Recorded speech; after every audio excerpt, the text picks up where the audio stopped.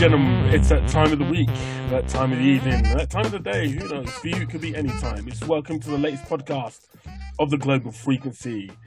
It's been an interesting week again, as always. Even though we're stuck inside our homes and it's been snowing outside today, lockdown is still on. So it's been our duty to stay indoors, except for those people that just don't seem to care. And they went outside, had a good time, threw some snowballs. Some people even dancing out there. It's fair enough. It could be their daily exercise. But me, I stayed away from that cold and the horror of which not getting to the final scene of that movie could be for me.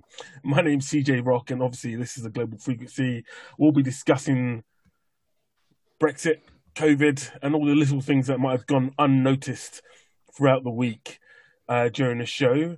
If you'd like to comment, please do just message us later on during the show, and we'll maybe put your comments to the co-hosts or myself and see if we can come up with an answer for you. Now, today I am joined by TC and JR, as I've got you here. How you doing, gents? Good, thank you, sir. Good. Thanks. Yep, very well.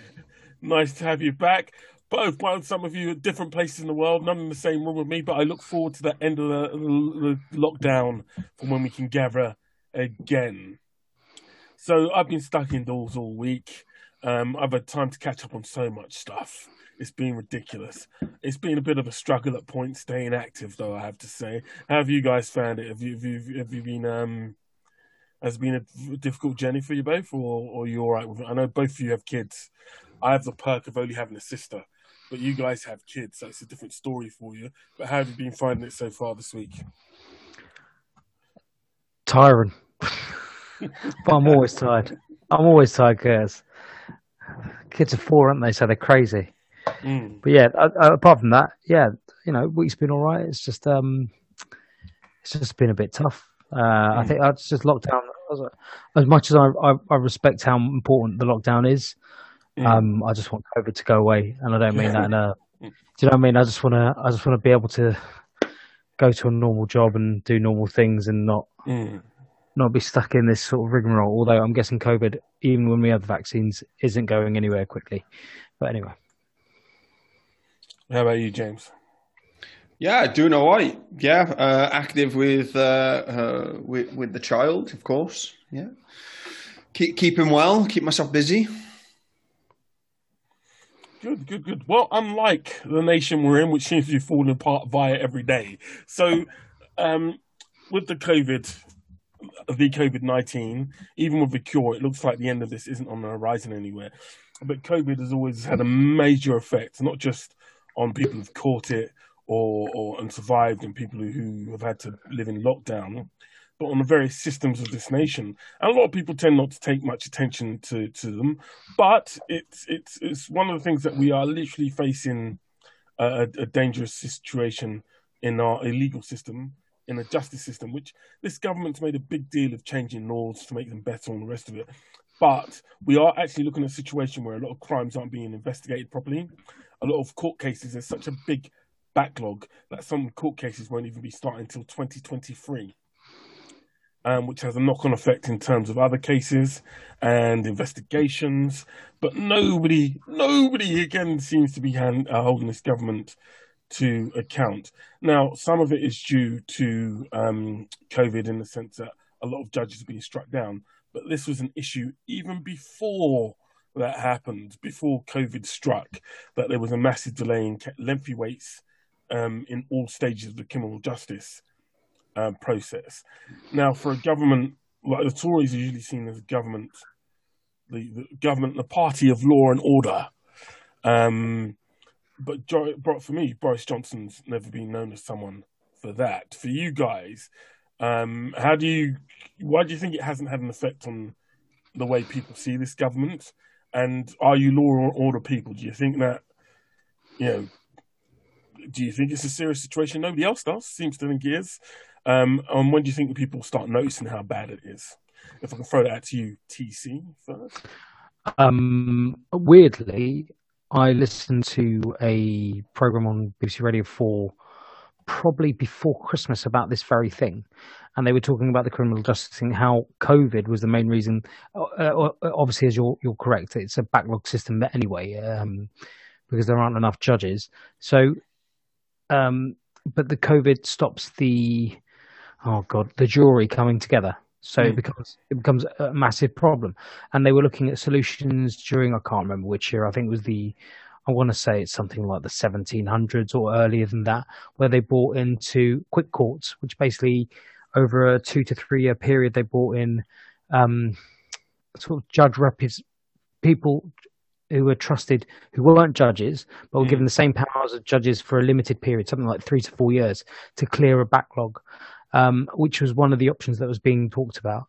So I think the criminal justice system in the UK is antiquated, but it is still it's still a legal system, and probably actually one of the best in the world, as far as I'm aware.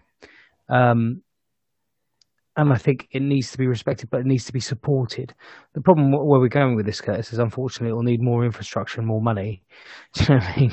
And this is the issue that we're going to be having a lot of with most of the industries that, with Brexit going on as well as COVID, the problems are that, we need more infrastructure and because we've tried to streamline everything and send everything out to, to private companies so that, supposedly it won't cost the taxpayer more because civil servants get it all wrong or government-owned things get it wrong.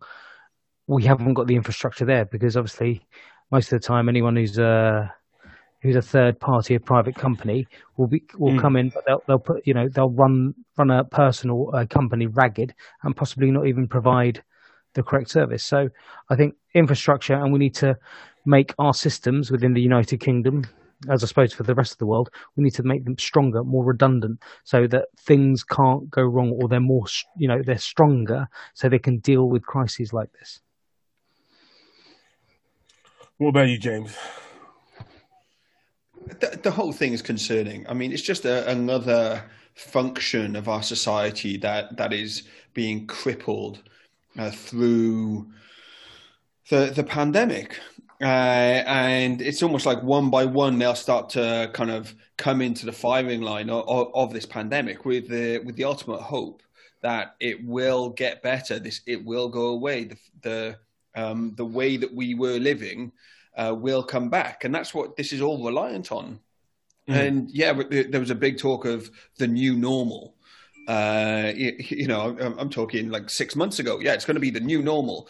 Well, that phrase isn't so much around so much, but it's just how can you work out what the new normal is going to be even now when, our normal is everything seemingly begins to crumble around us. Our criminal justice system, our fisheries, just to kind of tie two things together there. But as far as pushing the legal system back and it being so backed up, because you can't get juries together, you can't, sentencing is taking longer, all those kinds of things. You're going to have very weird situations where people who are convicted of maybe 2 years, who haven't gotten bail, are found guilty and then released because they've done their time. The weirdest set of I don't know. It's really sad. It's tragic, and I can give you an example of how tragic it is, because I don't want to gloss over how bad this is. It really is a situation that this month a judge at Canterbury Court refused to pass the custodial sentence on a man who had pleaded guilty to downloading unspeakable images of children because of a 5-year delay it had taken for the prosecution to get the case to court, in which the judge described as outrageous negligence. Another aspect of this is that the delays obviously if you're a member of the public and you're a victim of a crime, it puts you at danger.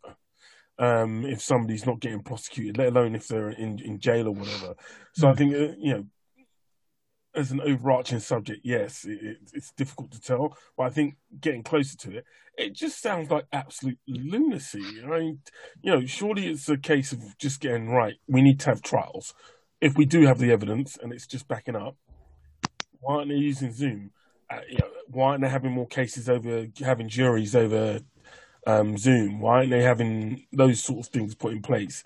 Because surely, getting it done is more important than not, and getting these people put away.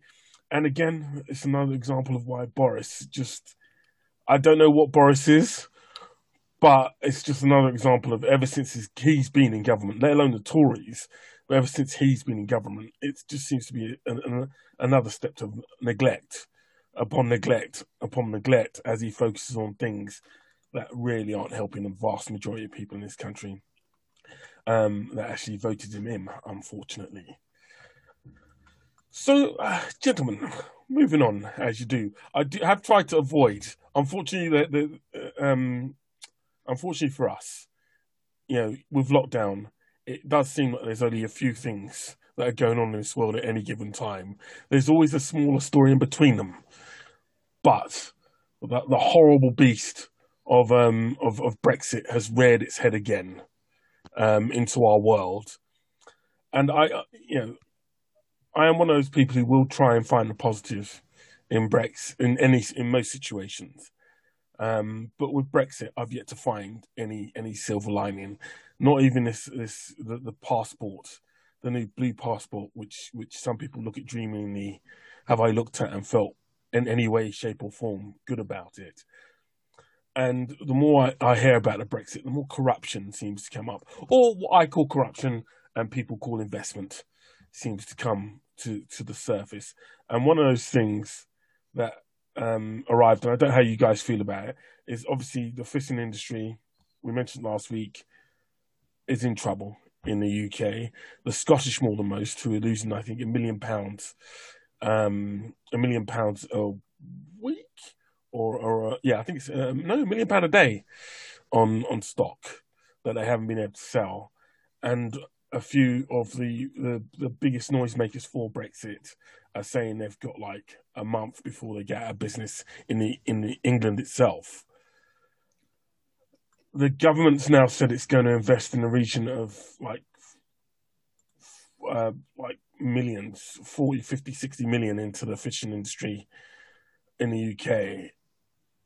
Isn't that bribery? Am I wrong? They did vote for Brexit. They did say it would be a chance to be really innovative, but the people who voted for it and it's affecting, are getting a lot more out of it than anybody else who didn't want this. Isn't it at that moment? Isn't it bribery? Yeah. Well, to put a pun on it, even that amount of money for an industry of that size, even though it's not substantial amounts of our own GDP, it's a drop in the ocean. To keep that going for any sustained period of time whilst sovereignty in the way that they wanted is regained over the waters to be able to fish correctly and then transport. But they hadn't quite thought far enough ahead. And we're now seeing those kind of bite-sized videos. I know us guys have been sharing those around between ourselves of kind of the heads of the fishing industry just saying, this was a mistake. And to have a 5-year period of time before what they were expecting to actually comes live, well, it's too long. And then by then it'll be too little too late. Therefore, what were you expecting if you were going to be voting that way? Suddenly, we get all our fish back. It's phenomenal. It's amazing. But then, the concessions that are in that deal, unfortunately, I haven't read the entire 2,000 words of that deal, but the concessions that the UK have had to make on such things as fishing are crippling. Yeah. Not that we're not feeling, completely crippled by the current state of affairs anyway. Just that Brexit is a very, dark bit of icing on the cake that we don't really need right now, amongst all the other things. I know even before this this call, we were all chatting about the fact that then you're having calls for independence yet again. Most of Scotland claiming that they wanted to actually be in Europe, and then Wales have been wanting independence for many, many years as well. And the way Northern Ireland actually is currently is might as well be independent, considering that the border is really the other side, is in the water and not on the island of Ireland anymore. In reality, if you think about how things are, how trading's working, but it's like, what did you expect? Did you not think further than the day Brexit lands? That's it. We've got what we wanted. You had no visibility, and you were given none. But still, it was the right thing to do. You know what? Ship yourselves over to the US and get involved with the Proud Boys or something, and go and storm a building. You know, that's how angry I am. It's like, just get the hell out of the UK and go and do something worthwhile in your life, rather than fuck it up for the rest of us. That sort of says it all, but I totally agree with you, and I think I've avoided getting angry. I'm so deflated right now with the entire situation, because, like I said, the more I read, and my biggest concern is nobody seems to be holding the government to account. Not even within the Tory party do they seem to be holding the government to account. So, because the Labour Party certainly aren't going to, by the looks of things. And the more I hit, if it was any other party, I'm sure it feels like people would be holding them to account. TC, what do you think? Number one, about the money I think fishermen and quite a lot of people that are being hit by this, the issue between, trade going between the EU and sovereignty of waters and all this stuff. I, without sounding patronising, I feel sorry for them, because I think they're realising that they were lied to. And I think the reality is biting, and it's biting down hard. And lots of these industries, they're going to disappear, or at least they're going to disappear from the UK. And then obviously they're going to be picked up by some multinational who's going to pay someone quite a lot of money to get the contract. So fishing in itself will disappear from small fisheries unless there's actual reform in the government. As in, like Michael Gove could say that a quota of fishermen, local fishermen, are allowed to fish this, etc., in their local waters. But that's not happened.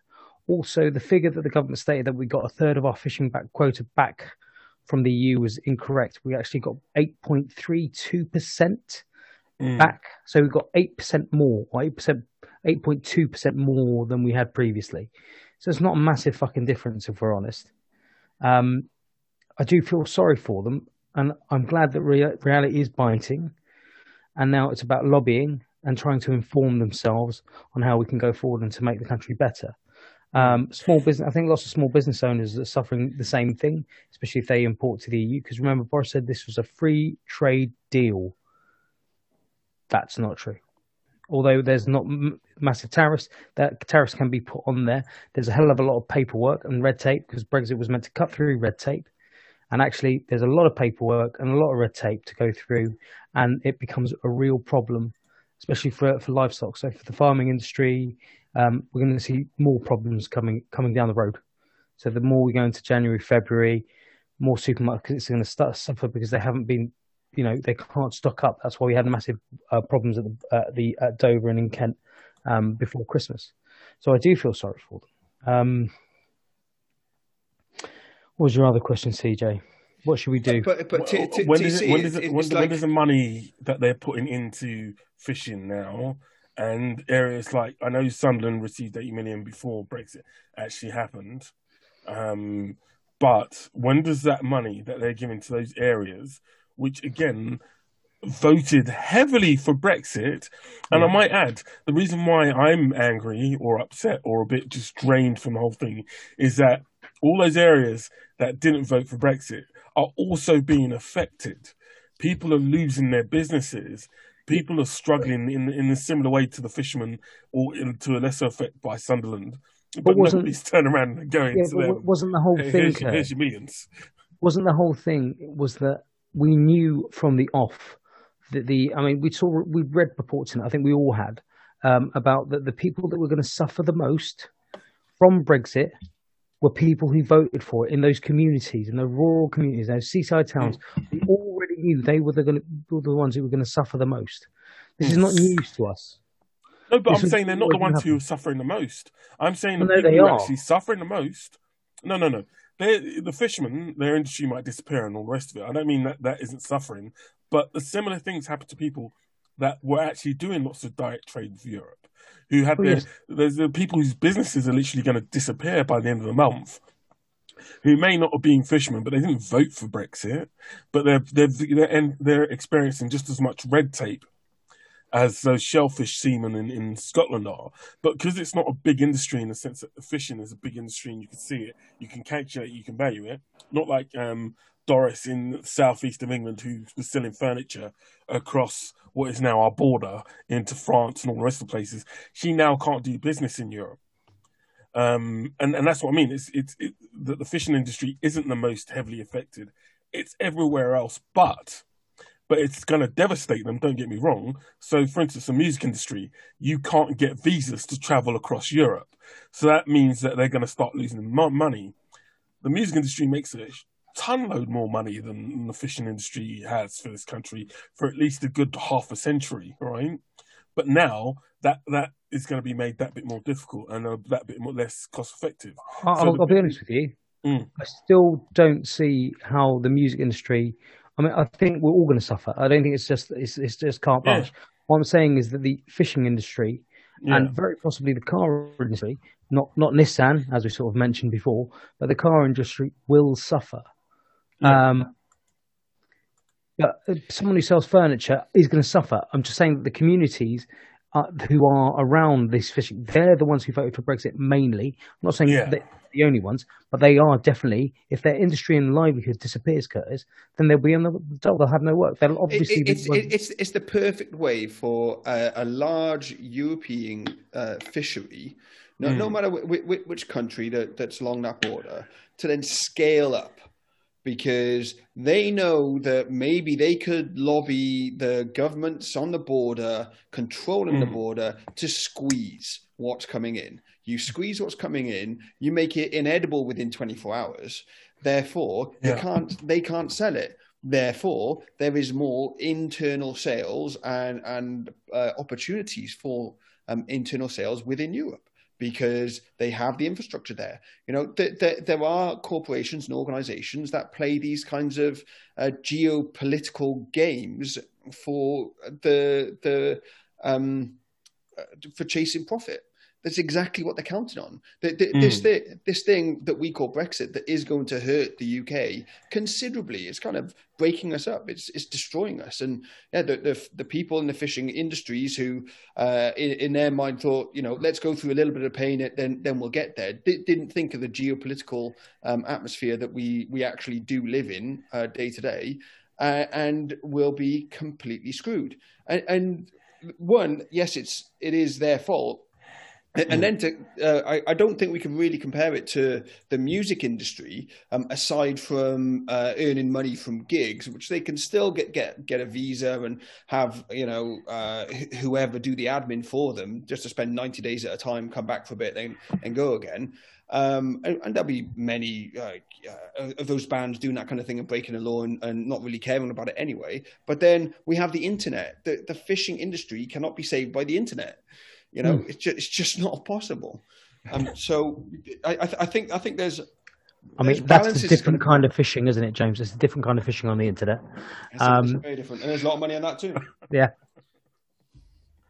Potentially a lot more money. So maybe they should just go and get themselves a certified ethical hacker certificate and learn how to break into the European organisations that are stealing all their money. If only they could. Quick questions for you then, chaps.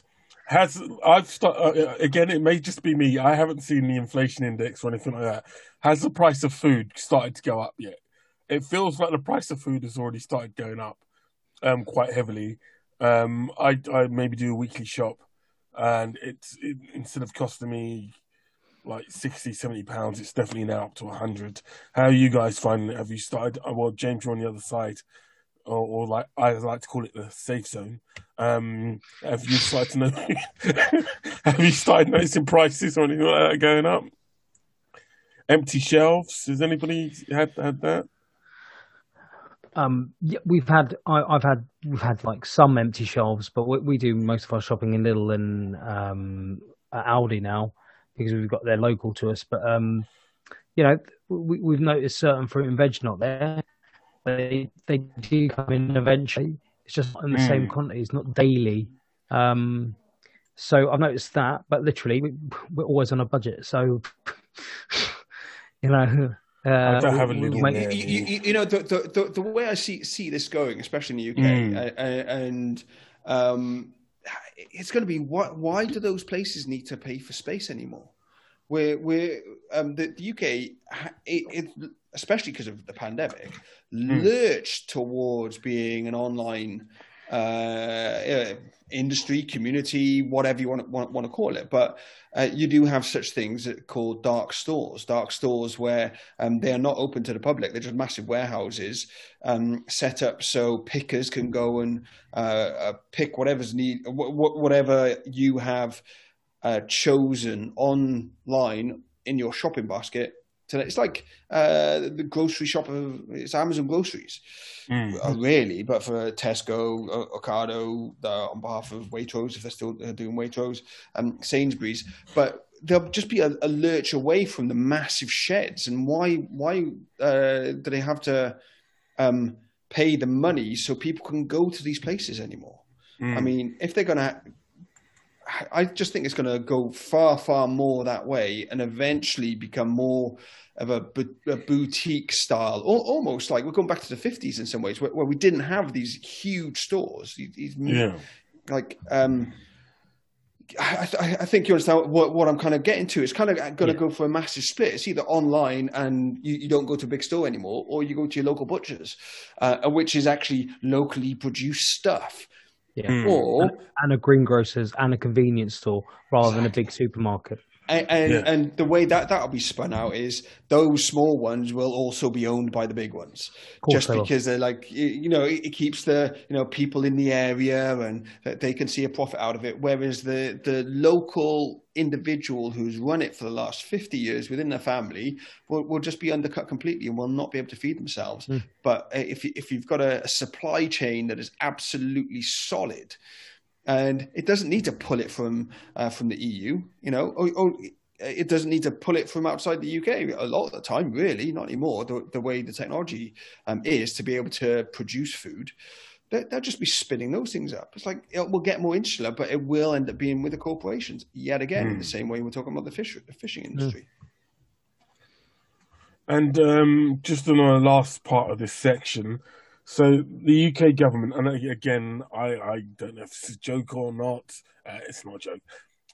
You're a British business. You've told the government you're having trouble. Their response to you is go and set up shop in Europe to avoid disruption. They've been telling British businesses to do this over the past couple of weeks. I don't know. I'm just like, again, at some point, what was Brexit to start with is a question people need to ask. They need to sit down, everybody who voted for leave, okay, and even Farage, get him in there, sit him down there and go, what was Brexit? Because I'm pretty sure it wasn't moving Northern Ireland and Northern Ireland only into the EU. I'm pretty sure it wasn't the fisheries collapsing. I'm pretty sure it wasn't businesses struggling, and I can't remember what the original issue was. As far as I can remember, I don't even remember it being anything to do with the EU. It was to do with Farage's worry about foreigners with different accents. But that was one of the solutions given to them by the government. UK firms that export to the EU are being told to just move over to Europe to do your business. It's bigotry. CJ, it's bigotry. It's based on bigotry and deep-rooted anger within individuals who are scared of people that do not look, sound, or think like themselves. And that's what it's based on. Bigotry playing out in the political arena where people who are seeking something for themselves won. And it was so narcissistic, the way this has all come about. You're right to then go like, what on earth was this thing all about? What was the point? What was the point? Well, the only point really seems to be people's names being etched in history. And that's kind of it. And you're right. I don't see any other point other than that. But it certainly stirred up the emotions and feelings of so many people, of enough people who to go out and say, I want something to change. And whether they realized what they were asking for change was the wrong thing, but they had an outlet. They were given a focus. Like, we know you're a bit upset. Let's give you the opportunity to express yourself about your upset. Oh, you did do so. Now your life is going to get worse. It's like, well, why did you give me the opportunity in the first place? and then it comes a whole round, the whole cycle of why did it take David Cameron so long to actually perform the referendum? Is because in politics as they were at the time, the idea was that this is not something that should be put out to the nation, because they would not understand the truthful implications of something as catastrophic as Brexit. Yeah. And they went and did it. It's like, take the hit for you turning on one of your policies, because that's what you'd run on. We'll give you a referendum. But then we all know the blasé nature of how it was treated by David Cameron, and then he walked away from it. Like, he never once thought the UK would actually be stupid enough to vote for it. Then he ran away. I remember that day as if it was yesterday. TC, let me throw a slightly different question towards your TC, and maybe James can jump in there. Do you think that this will at any point be reversed? Do you see them calling out the government for what's happened, but do you see this being reversed at any point, and us charging back into Europe like the mad dogs we are? Well, I mean, I hope so, Curtis. But what, in this decade? Maybe not. I think we need to. I think there'll be a lot of mudslinging now, because remember, everything that's wrong with Brexit, the reason it's not working, the reason that fishermen are losing their catches, the reason that we can't ship to Europe, all this red tape from the Brexiteers and from our current government, it's got nothing to do with Brexiteers. It's got nothing to do with the government. It's got nothing to do with the sovereignty of Britain. It's all to do with Europe. It's Europe's fault. And that's going to be the narrative now for at least, the next 4 years? And it doesn't matter what we say. If you put not Boris Johnson, if you put Nigel Farage in a room, he'll tell you, well, it would have been a much better Brexit if the Remoaners hadn't got in the way. And that's instead of being honest and saying, well, obviously we weren't the biggest players in the room. Europe holds a lot of the cards, and if we want to trade with them, considering they're our biggest local market, then we're going to have to take some hits. If we'd stayed within the single market, it would have been something. If we get back into the single market, which I'm not sure can happen, if that happens in the next 5 years, that'd be great. But I don't think we're joining Europe anytime soon. I think what's very telling is that Nigel Farage especially said that literally when we left, it was the end of the EU. The EU would break up.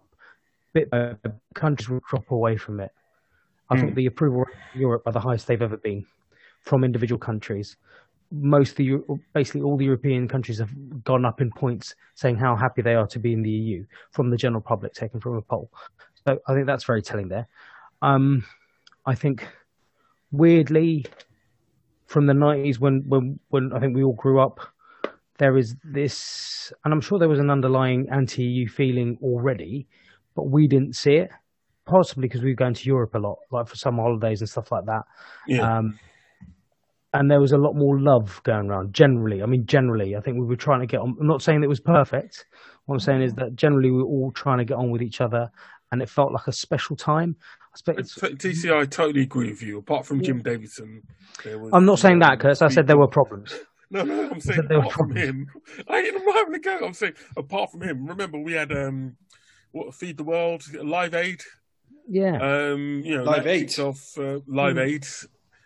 You had all the charity runs. That's our generation was the Red Nose Day. All those things kicked off, I think, from the 80s onwards. So there was a lot of love, and especially, although maybe foreigners were seen in a condescending way, They weren't seen like you had a lot of charitable. I thought that changed. I thought that changed in the 90s. I thought we were just getting on with it. And again, I know there were problems. Now, how are we going to get back to it? I don't know. The internet's affected a lot of that thinking. These echo chambers and this right wing politics that have come back into the fray. I mean, all this really worries me. What's happening in America obviously has made me feel a little bit better with Biden getting in and the rejection of Trump, although still a huge amount of people voted for him.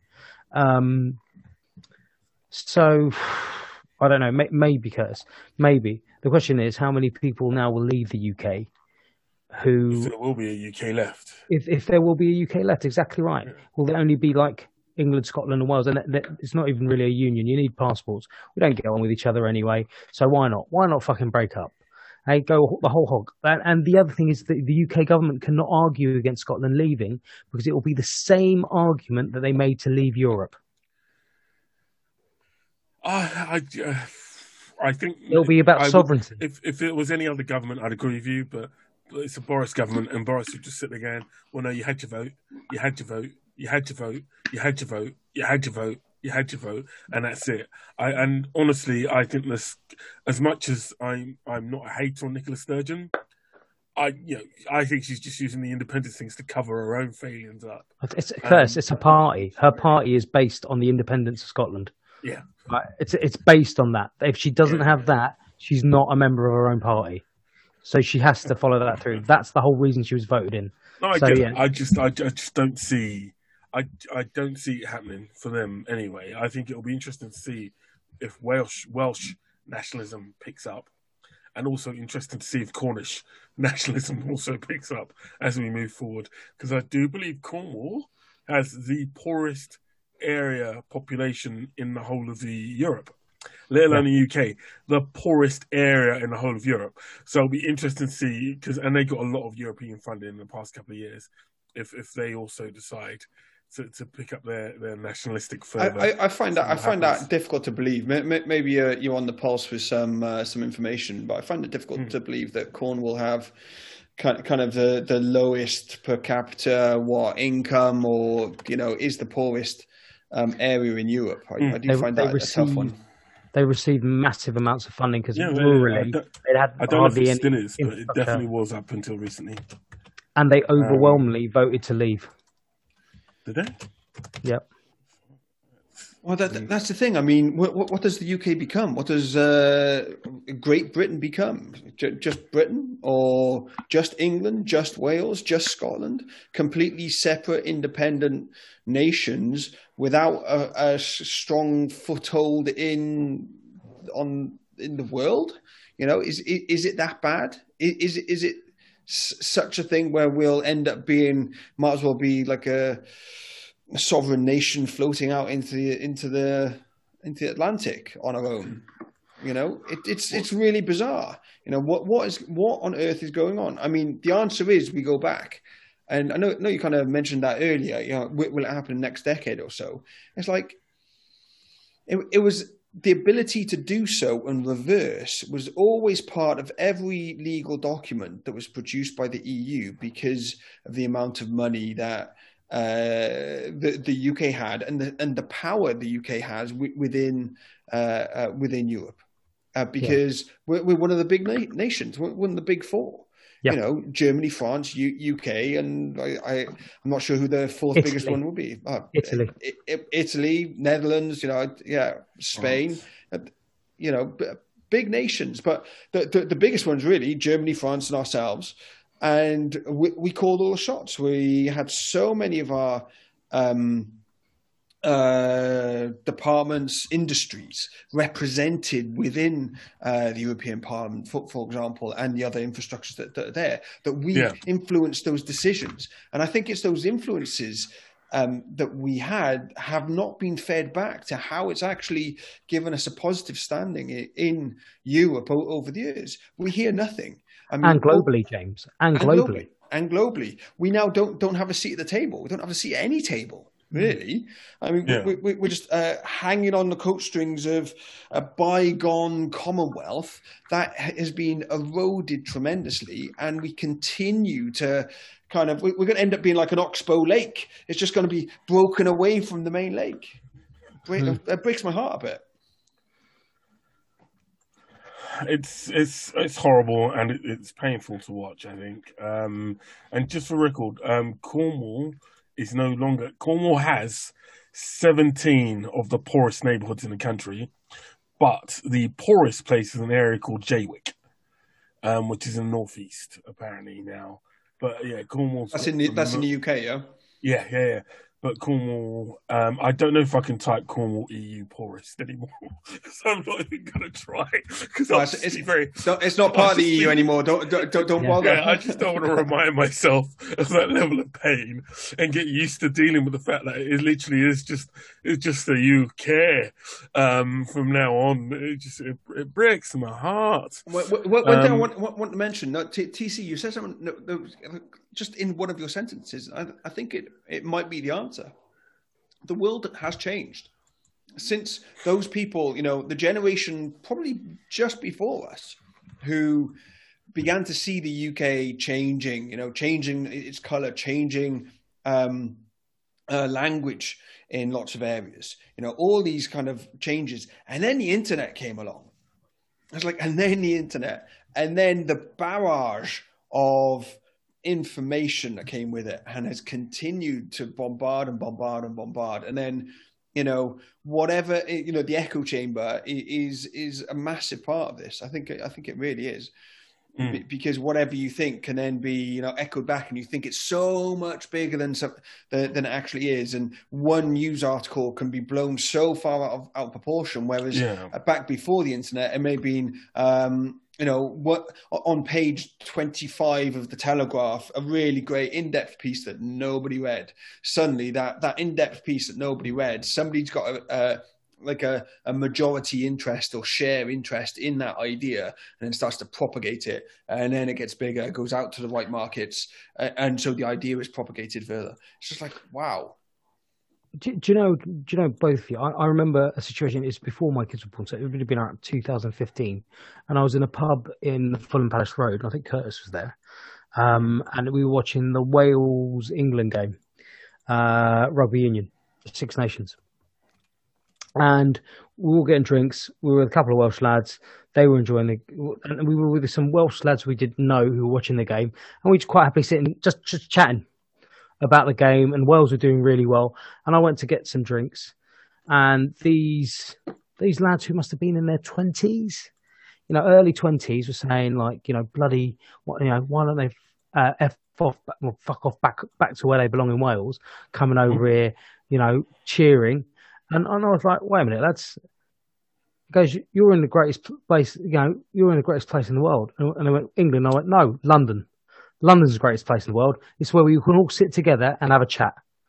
Doesn't matter where you're from or who you are, we can all have a chat. And I didn't see that coming. I didn't see that was something bigger. I thought, oh, fuck's sake, lads. You know what I mean? Before we were just all, literally, as I said to Curtis, in the 90s, we were all just out to have a laugh. The main thing, it didn't matter if you were Welsh, Northern, Scottish, Black, Chinese. Did you want to have a laugh? Right, let's have a good night. And that was it. I'm not saying there weren't problems. It wasn't like Shangri-La. But, you know what I mean? As long as we were having a laugh, and you were probably on the pool, you were having a laugh and you wanted to go out and you wanted a good time. Didn't want to hit anyone. Just wanted to have a laugh.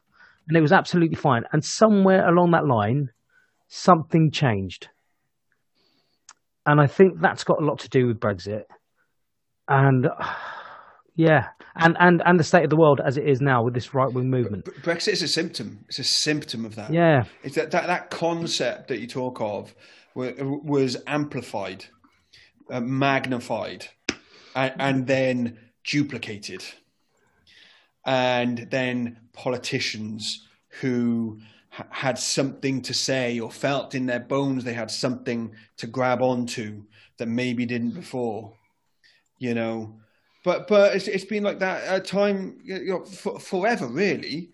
The manipulation of media in the right way for personal political gain, whether it's the right one or the wrong one. It's cyclical. It's just the cycles now are far, far quicker.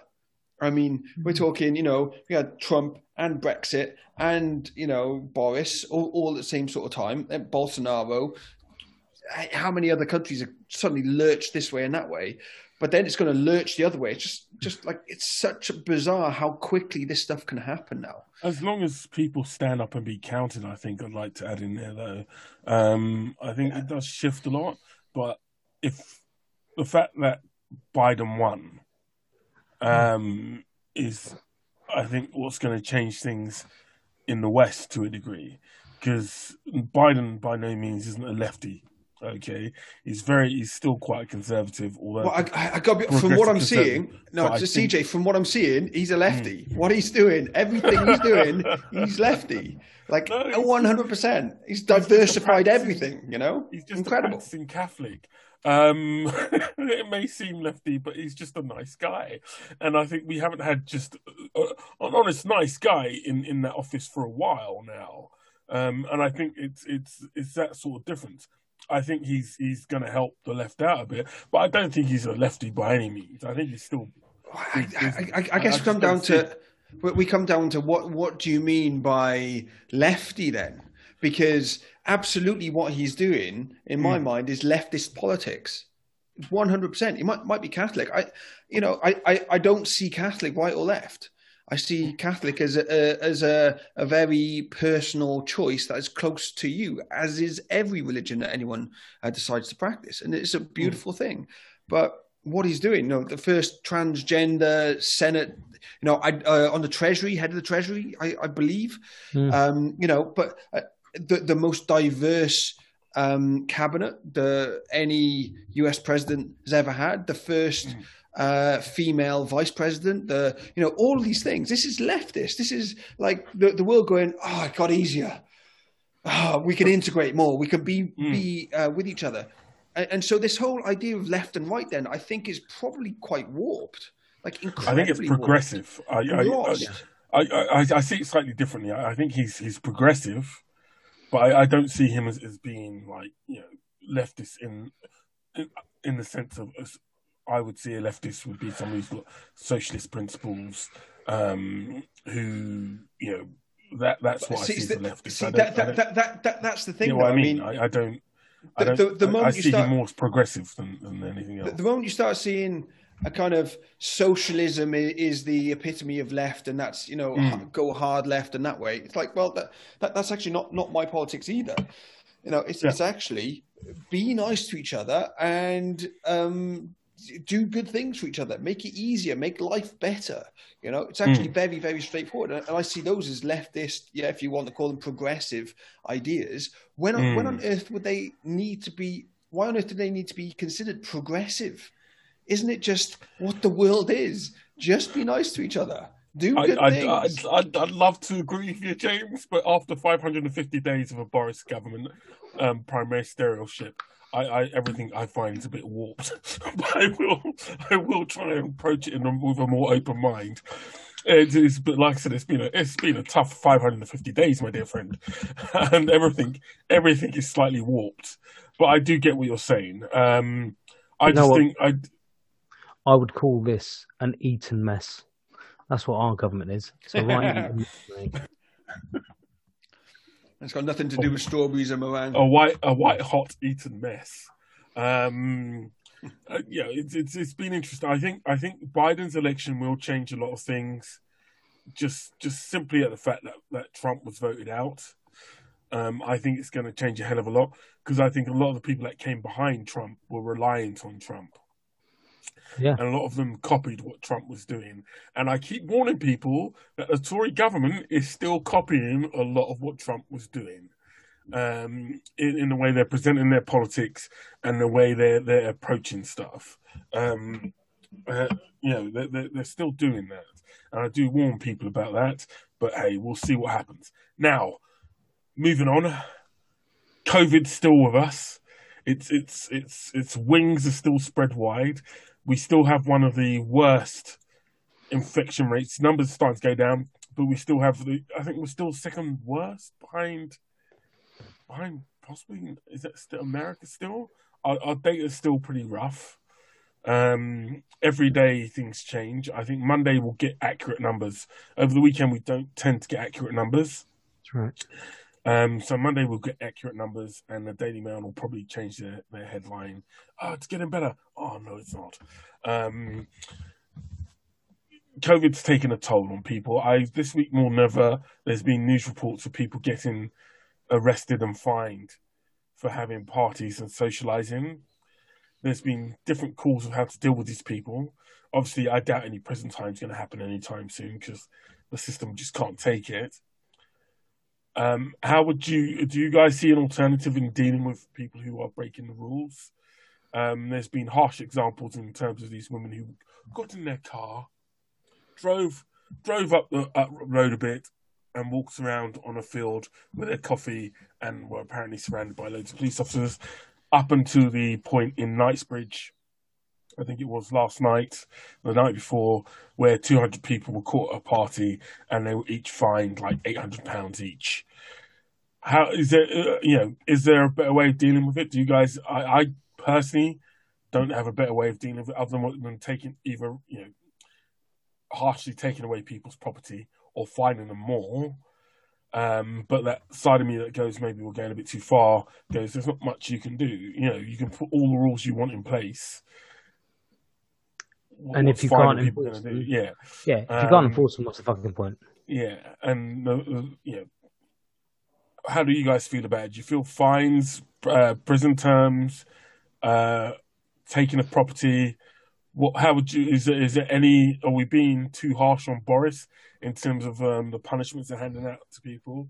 Is £800 too much? How do you guys feel about it? If I start with James on this one, do you think they need to do more in terms of stopping people from going out? How are they doing it in Portugal? Is the army out, or is it like that you even in lockdown over there? Yeah. Portugal's in lockdown, and they are fining people. And you can't go between provinces either. But Portugal actually had their elections today, and it was very carefully timed that originally, about 2 weeks ago, when Portugal went into its lockdown for this year, the schools were going to close. And then suddenly, the day of the lockdown moved one day further before it was going to happen, and then the schools are suddenly open. And then on the last Friday, it was announced the schools will actually shut as part of the lockdown. And by the way, there's the Portuguese election today.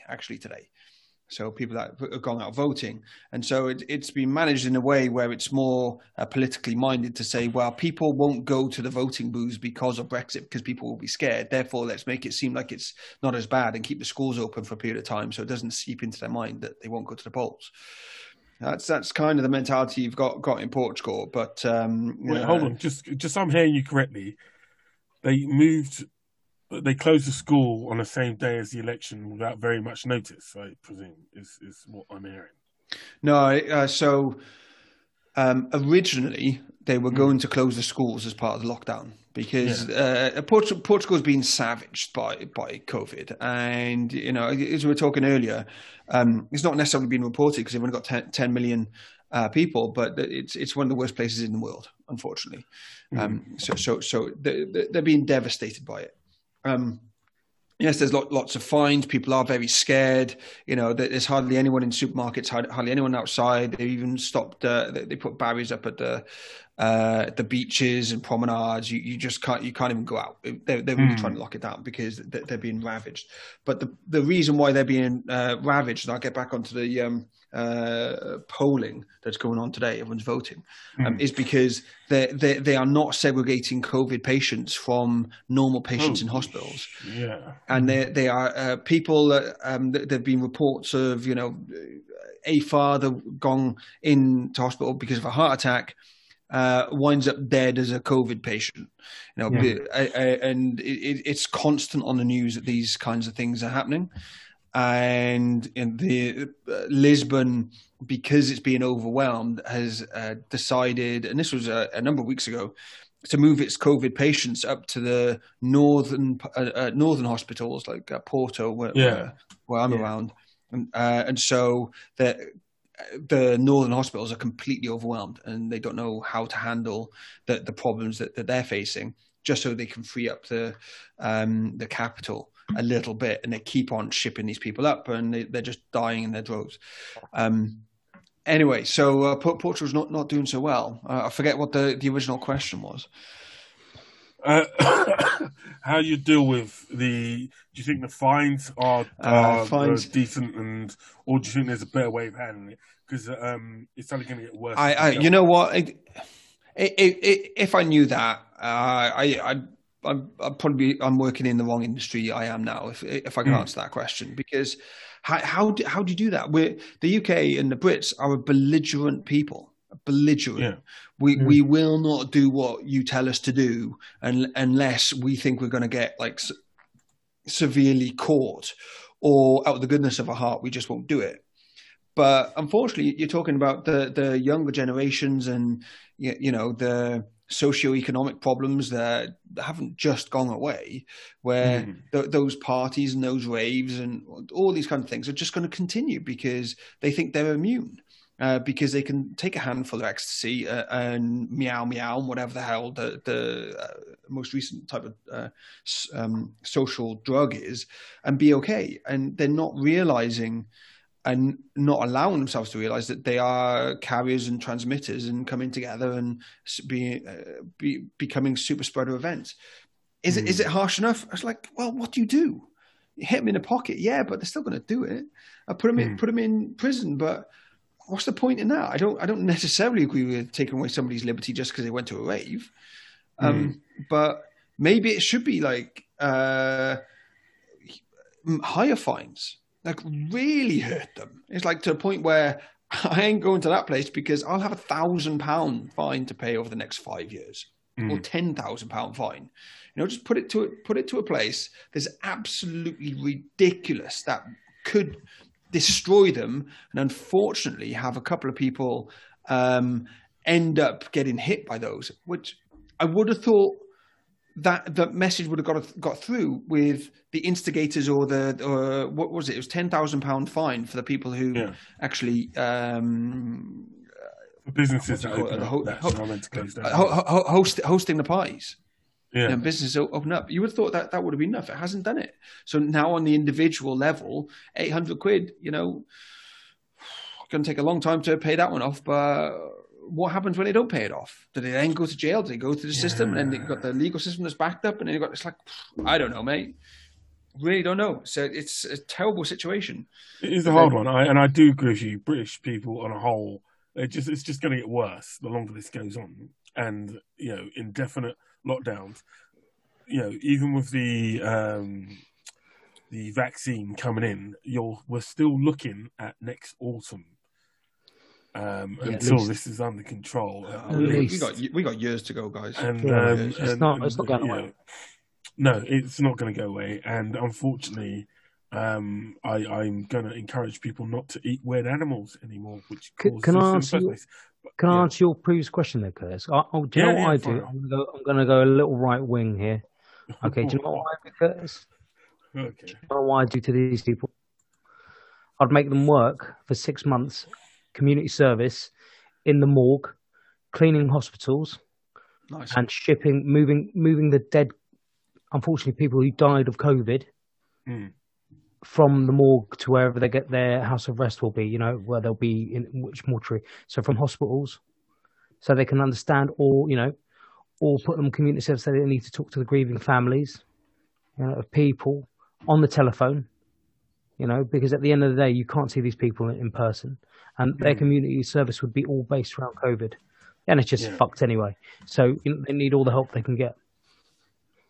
That's as right wing as I'm getting.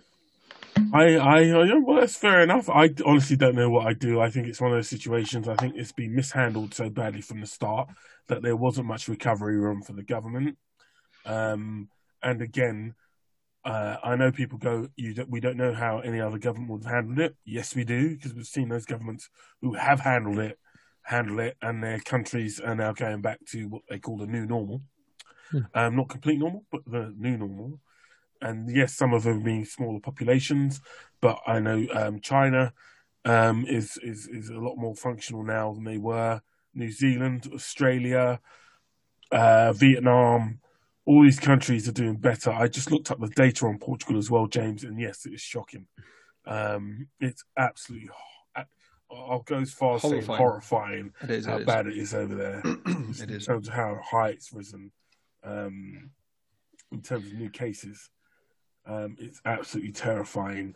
Come back, and I'm very much like, I don't know. Look, I don't know what the answer is. I don't know if we could have handled it better. I don't know if it's fair to be that harsh on Boris, but everything I've seen over the past 12 months suggests a level of incompetence that has gotten people killed. Not just people suffering from COVID. I personally have lost friends due to the not COVID, but just the attitude that's been unleashed upon this nation, that's allowed other people to die from things that aren't COVID related due to the incompetence of this government. And I think the whole thing with fines and catching people it's just smoke and mirrors. Their track and trace never worked. That would have solved a lot of the problems we're having now. And I don't blame. I'm angry that people are breaking the rules, but I'm not surprised. Whether or not we can recover from this, I don't know. I'm going to be getting my jab and documenting it at some point to encourage my fellow Afro-Caribbeans to do it, because apparently a lot of them aren't getting a jab due to a little bit of cynicism over the government. But I will be getting my jab as soon as I can. Encouraging others to do so, because I'd really like this world to get back to somewhat normal. And I'd like to see you guys again. Haven't seen you in ages, you beautiful bald heads. And it causes me great pain. But I just think, if I'm all doing honest, I think it's smoke and mirrors. I think the important things are what the government's messed up on. And I think a lot more people are going to end up suffering, unfortunately, all the way into next year at this rate. We'll see what happens. Boris may pull one out of the hat.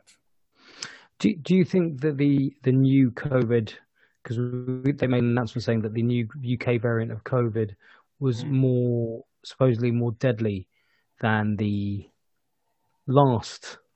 original COVID. Do you think that is a way of the government saying, new super evil COVID, please take notice and don't go out? If I was a conspiracy theorist, yes. I'd jump at that and be like, it's a trick by the government. But no, I think these new variants were expected. If you listen to the WHO reports, they were expected. It was always going to happen the longer this went on. And I just think what it may do is get those people who, and I've seen a lot of them, who are a bit healthier, maybe don't have underlying health conditions, to wake up a little bit and actually be a bit more considerate. Because that's really what the big problem's been over the past maybe 8 months. Once the story got out there that COVID was affecting people who were older or had asthma or who were overweight, a lot of people weren't taking it seriously at that point. And they were like, hey, I'm fit, I go to the gym every day, I take care of myself. And now these new variants, they'll take you out in a heartbeat. And we don't know enough about them yet to know if that's the case. But from the initial reports, it may make people think twice. But whether or not people think twice, the government needs to pull its finger out of its bottom and do a better job at handling this. And it's not. And that's really where the core of the problem is, as far as I'm concerned. The track and trace, lack of, the amount of money that's gone to cronies, not dealing with people's worries about, as silly as it sounds, supplies. The supply chain scandal. Yeah. Have a proper lockdown. Make sure people are staying in, or make sure but reassure them that those supplies will be there. It may not be the most Tory capitalist thing to do, but for God's sake, if this is a war, let's act like it. We spent 22 billion on track and trace that doesn't work. Imagine what that could have done to feed people. Just speak to the Germans. They managed it. The Vietnamese managed it. And the South Koreans managed the track and trace system. Why can't we? Simple as that. If other countries are doing it, why haven't we had a conversation with them even now about sorting it out? Because the government's given up. And although they haven't officially given up, it just reeks of it. All they're trying to do is stop the NHS numbers get up high. They're not actually making an effort to prepare people for what's coming next. But I didn't vote for them, so I don't know. When I say I don't know, I do know. They're either going to have to call it what I call it. If they take it seriously, they'll do what I call a government of national unity. I think last time that was done was during World War II. So you get your best minds in there, no matter which party they are. And it's literally you as the government going, if Boris is serious, I need my best minds, I need the best people, we all need to work together. That, to me, would be the best option. But they're not. You're living in a dreamland, CJ. Hey. That party as it is never going to happen. Hey, they have some incredible people. I mean, I see them answering questions on the news like almost every day, every morning. Priti Patel, the genius that she's turned out to be. I could go on. Be careful. There was we're running up to the end, right? But there's this little story about this guy who. I think he was Jammer Cummings was his name on handle. One of the social websites. It was his little handle, and obviously he got a bit upset while watching the TV and decided to go on to Snapchat. That was it. Decided to go on Snapchat and relent how much he didn't like foreigners, and I'm putting it in a nice way, telling him what to do when he saw Priti Patel. And for some reason felt the need to mention that black men should be below white men. And in a very short time... What, sexually? Yeah. But is he gay? No. I black don't man know. Underneath him? No. I'm pretty sure it wasn't a sexual thing. And so far, he said that on Snapchat. Video went viral, as it does, of him and his girlfriend sniggering behind him and begging him to stop. At which point, he was a football manager. And he worked for a company called Stoneacre. He's lost that job, and he's also no longer a football manager. So, be careful.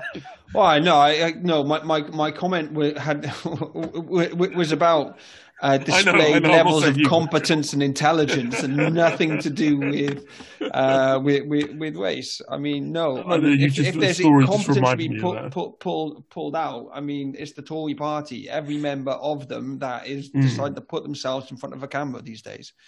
I don't know of any clever Tories. I've always seen clever Tories in previous Tory parties. Like there's always been one or two that had some although he fussed up on Brexit, David Cameron sort of came along like he had his head on his shoulders. He was a PR guy. That's why he was a PR guy. He had these sort of had some level of common sense about him, and there were a few others in the cabinet that seemed to. This Tory party, I don't know one of them who comes across as clever. Smart-assed, maybe. Oh, yeah. Arrogant. Absolutely smart-assed, think they know it all, right? But none of them seem to have any, I don't know, Just think of the names of the people, Yeah. Michael Gove. It's just makes me shudder. Jacob Rees-Mogg. I'm like, a guy that's so out of touch with reality, because of being grown up with a silver spoon in his mouth. Who's the health secretary who I'm forgetting his name, but see him regularly pop up, and he's just Matt Hancock. God, he's a wanker, isn't he? Hancock. I mean, honestly, it's like you can't write this shit. It just blows my mind, and the lack of accountability. They will never hold themselves to account. And I know in your opening gambit for this podcast, you're saying somebody needs to stand up and be counted. They never will. They'll never knowingly turn around and say, yeah, we made a mess of things. No government really does, because the moment they do that, then suddenly they're not fit to lead. Well, they are not fit to lead, but just because they don't put their hands up and say we're not fit to lead, doesn't mean we can't go out and say they are not fit to lead. The whole part, all of them, they are not fit to lead. I keep forgetting Rishi Sunak carries them all, doesn't he? I don't even know. He's the only. Sorry, go on. No, I was going to say only because he's the only one who seems to, when he's asked about a question, something he's talking about, when he's asked a question about it, he knows the figures and he knows the stats. He has a grasp of what he's talking about, his field in government. So apart from him, I can't name a politician in that cabinet who seems to know what the fuck they're talking about. Well, maybe you know I mean? I'll come up with a few, hopefully by next week. I'm looking at a few of them now. There's nothing much there. But gentlemen, it's come to the end of another beautiful night. Guys, again, loving your work. Thank you very much for joining me. We'll be back next week, same time, same place. Or you'll possibly listen to this on the old podcast. You should be able to pick it up from Monday at some point. And like I said, leave your comments, leave your feedback, and we'll get back to you guys. This has been another edition of the ever-loving, ever-growing, ever-beautiful Global Frequency. We'll join you next week.